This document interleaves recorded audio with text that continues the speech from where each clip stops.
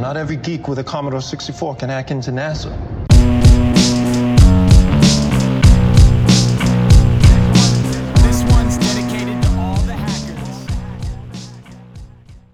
Bienvenidos a otro episodio de Infosec Táctico. Aquí con ustedes Carlos Pérez. Desde el último episodio han ocurrido una serie de eventos. Entre ellos está la guerra entre Rusia y Ucrania, donde podemos ver donde Rusia comenzó sus ataques antes de la invasión, destruyendo las terminales de banco utilizando wiper malware cuyo propósito es simplemente destruir la data en el sistema y hacer que el sistema no funcione. En adición de eso, pudimos ver alguna serie de ataques que parecían que era ransomware, los cuales no se estaba pidiendo ningún tipo de recompensa. Vimos ataques donde se bajaron DOS, Denial of Service Attacks, donde lo que se estaba haciendo era bajando aquellas páginas del gobierno ucraniano. Y un ataque cuyo cual fue único, fue donde se puede decir que en el espacio, se atacaron todas las terminales de SATCOM, de comunicación de satélites, que se utilizaba para el monitoreo de sistemas a escala como lo son plantas de agua, plantas de manufactura, generación de energía, molinos de viento. Y todo eso se vio que todo lo que era aquello de la región de Ucrania y aledaño a Ucrania, todas las terminales de SATCOM que operaban bajo un mismo satélite fueron dañadas las mismas. Esta es la primera vez que se ve esta clase de ataque donde se utiliza el mismo protocolo de satélite para dañar este tipo de terminal. Así que yo creo que estaremos viendo mucho más en este conflicto según va progresando. Yo entiendo que Ucrania a través de los años, ya que fue un área de experimento para Rusia, como lo vimos con NotPetya, como lo vimos con otra serie de ataques, ya estaba semi preparado para un ataque cibernético. Por eso es que no vimos algo a la escala de NotPetya como pasó en aquel momento, donde toda la sociedad ucraniana se trajo hacia abajo. Otra de las cosas que lo vimos es que ahora vemos lo que llaman los cyber partisans, que simplemente son activistas cuyo propósito es ayudar a Ucrania. Lo hemos visto mucho en el área de Belarus, donde han estado atacando los sistemas, especialmente de ferrocarriles, dañando los sistemas para evitar el movimiento de tropas, evitar el movimiento de activos rusos hacia dentro de Ucrania. Hemos visto también que ha habido una serie de activistas que han estado atacando páginas del gobierno ruso, al igual que páginas o instituciones militares rusas.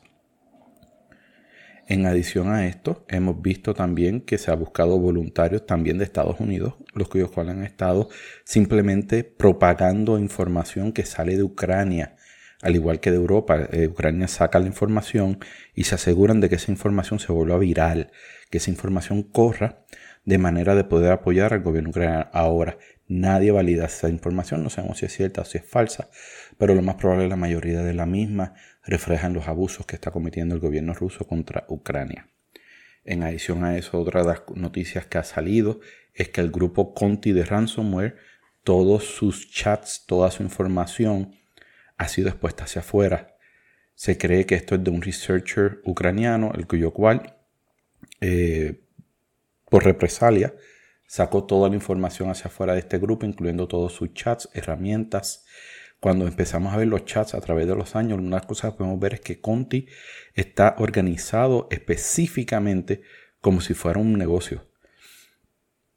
Tiene personal de apoyo, tiene personal de IT, tiene personal de mercadeo, tiene personal administrativo. Podemos ver que los jefes dentro de Conti que manejan los diferentes hackers o pen testers, como ellos le llaman, que están haciendo los diferentes trabajos contra los diferentes blancos, algunos de ellos son un poco abusadores de los mismos. Podemos ver que muchos de los miembros también son ucranianos. Lo podemos ver cuando de momento ocurre la invasión.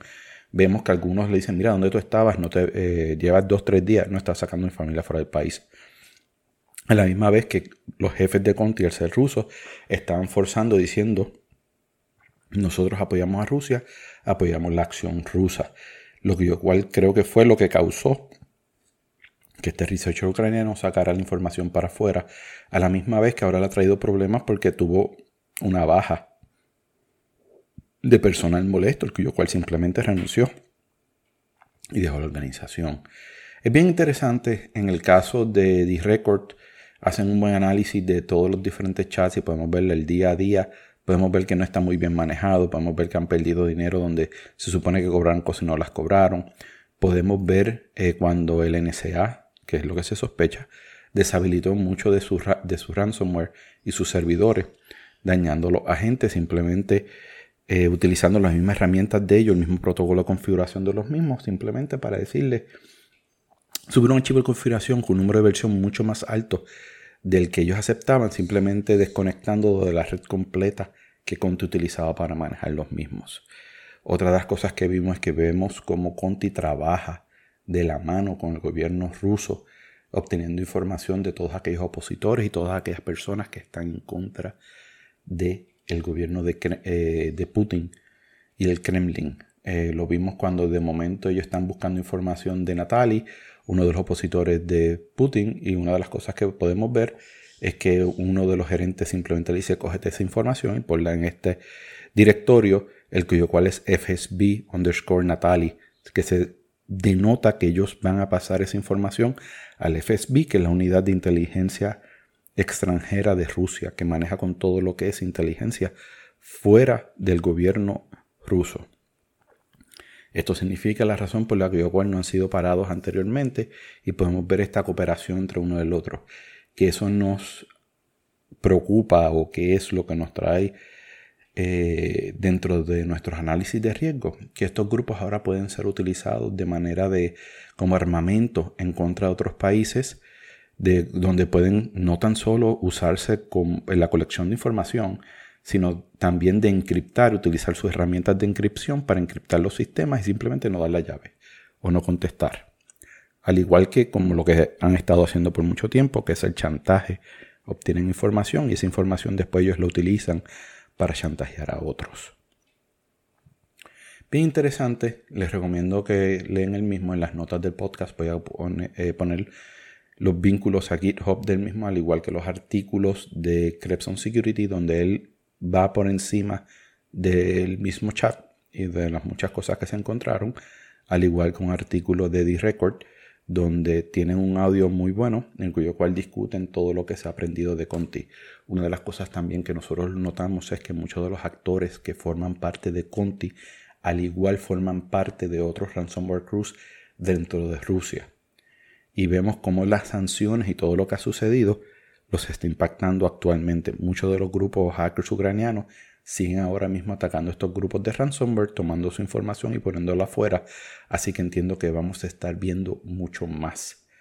En adición, entre el último episodio ahora, Microsoft sacó su Patch Tuesday. Este no fue tan grande o no fue tan crítico como el anterior. Sí tienen una serie de vulnerabilidades que están patchando específicamente sobre .NET y Visual Studio. En el caso de .NET tienen el CVE 2022-24512, el cual se puede utilizar para Remote Code Execution. No hay código actualmente público que se esté utilizando para esa clase de ataque. En Visual Studio tenemos el 2022-21990. También se recomienda que se parchen. Como muy bien sabemos, muchos actores allá afuera ahora mismo están tratando simplemente de hacer reverse engineering de manera de poder utilizar esto y hacer los ataques. También vemos que para Remote Desktop Client, tristemente mucha gente pone Remote Desktop para afuera. Lo he visto desde Fortune 500 hasta clientes pequeños y medianos. No lo hagan. Muchos grupos de ransomware abusan del mismo. Lo que estamos viendo es el CVE 2022-24459. Es importante que se parche el mismo. A la misma vez vemos parchos para Windows Facts and Scan. Y vemos también parchos que son marcados como critical, como lo es el CVE 2022-23277. En el caso de Exchange Server, podemos ver que Exchange Server últimamente ha sido un blanco bastante atacado. También podemos ver que hay un parche en el caso de SMB versión 3, CVE 2022-24508. Es importante que apliquen el mismo, ya que toda la red que nosotros utilizamos, si es Windows y compartimiento de archivos a través de NAS, file servers y otras tecnologías Microsoft, SMB figura un rol importante en todo esto. Así que es importante que parchen el mismo. Además, cuando vemos los leaks de Conti, una de las cosas que sale es que sale el playbook del mismo. Y vemos cómo ellos abusan Remote Desktop Clients para su movimiento lateral, también como de ataque hacia afuera. También podemos ver algo que, debo ser sincero, me pone un tanto triste, me desilusiona, y es el que hoy en día todavía se puede estar utilizando PowerShell, herramientas de comando de línea, a diestra y siniestra, sin preocupación de que las actividades sean detectadas. Y cuando hablo y estaba discutiendo esto con el grupo de inteligencia de nosotros en el trabajo, preparándonos para un webcast que sacamos, una de las cosas que ellos me decían era, mira Carlos, de 100 clientes que nosotros trabajamos, si 5 tienen audit de proceso, es mucho. Y de esos 5, yo te diría que solamente 2 o 3 tienen para PowerShell. Dependen 100% de los EDRs y de los antivirus. Y creen que solamente con tener el EDR no significa que tienen que tener un SIEM o que tienen que tener una serie de reglas o trabajar en escribir rules custom para los ataques. Que es una falacia, que es tristemente lo que mucha gente piensa, que solamente con tener el EDR o el AV están seguros. En el caso de Conti, cuando leemos los chats podemos ver cómo ellos utilizaron compañías falsas para poder adquirir productos como lo era Symantec Endpoint Protection, como lo era CrowdStrike, como lo eran otros, no tan solo para proteger sus mismos sistemas, sino utilizar los mismos para hacer reverse engineering y encontrar en ellos bypasses de manera que su código puede ejecutar de una manera mucho más eficiente. ¿Qué sucede? Si logran hacer el bypass de tu EDR o deshabilitar tu EDR o tu antivirus, y eso es lo único que tienes, es quedarte completamente ciego hasta el ataque. Y es una mentalidad que vemos en la área de tecnología, donde ellos ven la parte de riesgo y ven el riesgo como algo que simplemente yo le elimino. Cuando nosotros hemos visto que desde el punto de vista de finanzas, de banca y de otras industrias, cuando estamos hablando del área de riesgo, ellos hacen sus hedge funds. En otras palabras, ¿cómo yo puedo persistir ante una calamidad? Aceptan que va a haber pérdida, acepta que va a haber problemas. Simplemente ellos trabajan que, mira, ciertos riesgos vamos a estar aceptando y vamos a ver cómo podemos controlar el impacto de estos diferentes eventos que pueden estar sucediendo. En el caso de seguridad, ¿tenemos segmentación de red, sí o no? Tenemos segmentación de privilegios. Tenemos varios sistemas de control, los cuyos cuales son semi-redundantes el uno con el otro. En adición a que tengo mi EDR o mi agente de SIEM, también tengo Windows Auditing. A la misma vez también tengo Windows Defender Attack Surface Reduction Rules habilitados para controlar varios de los diferentes ataques. En adición a tener a CrowdStrike o a tener a Symantec Protection o tener cualquier otro producto dentro de mi red.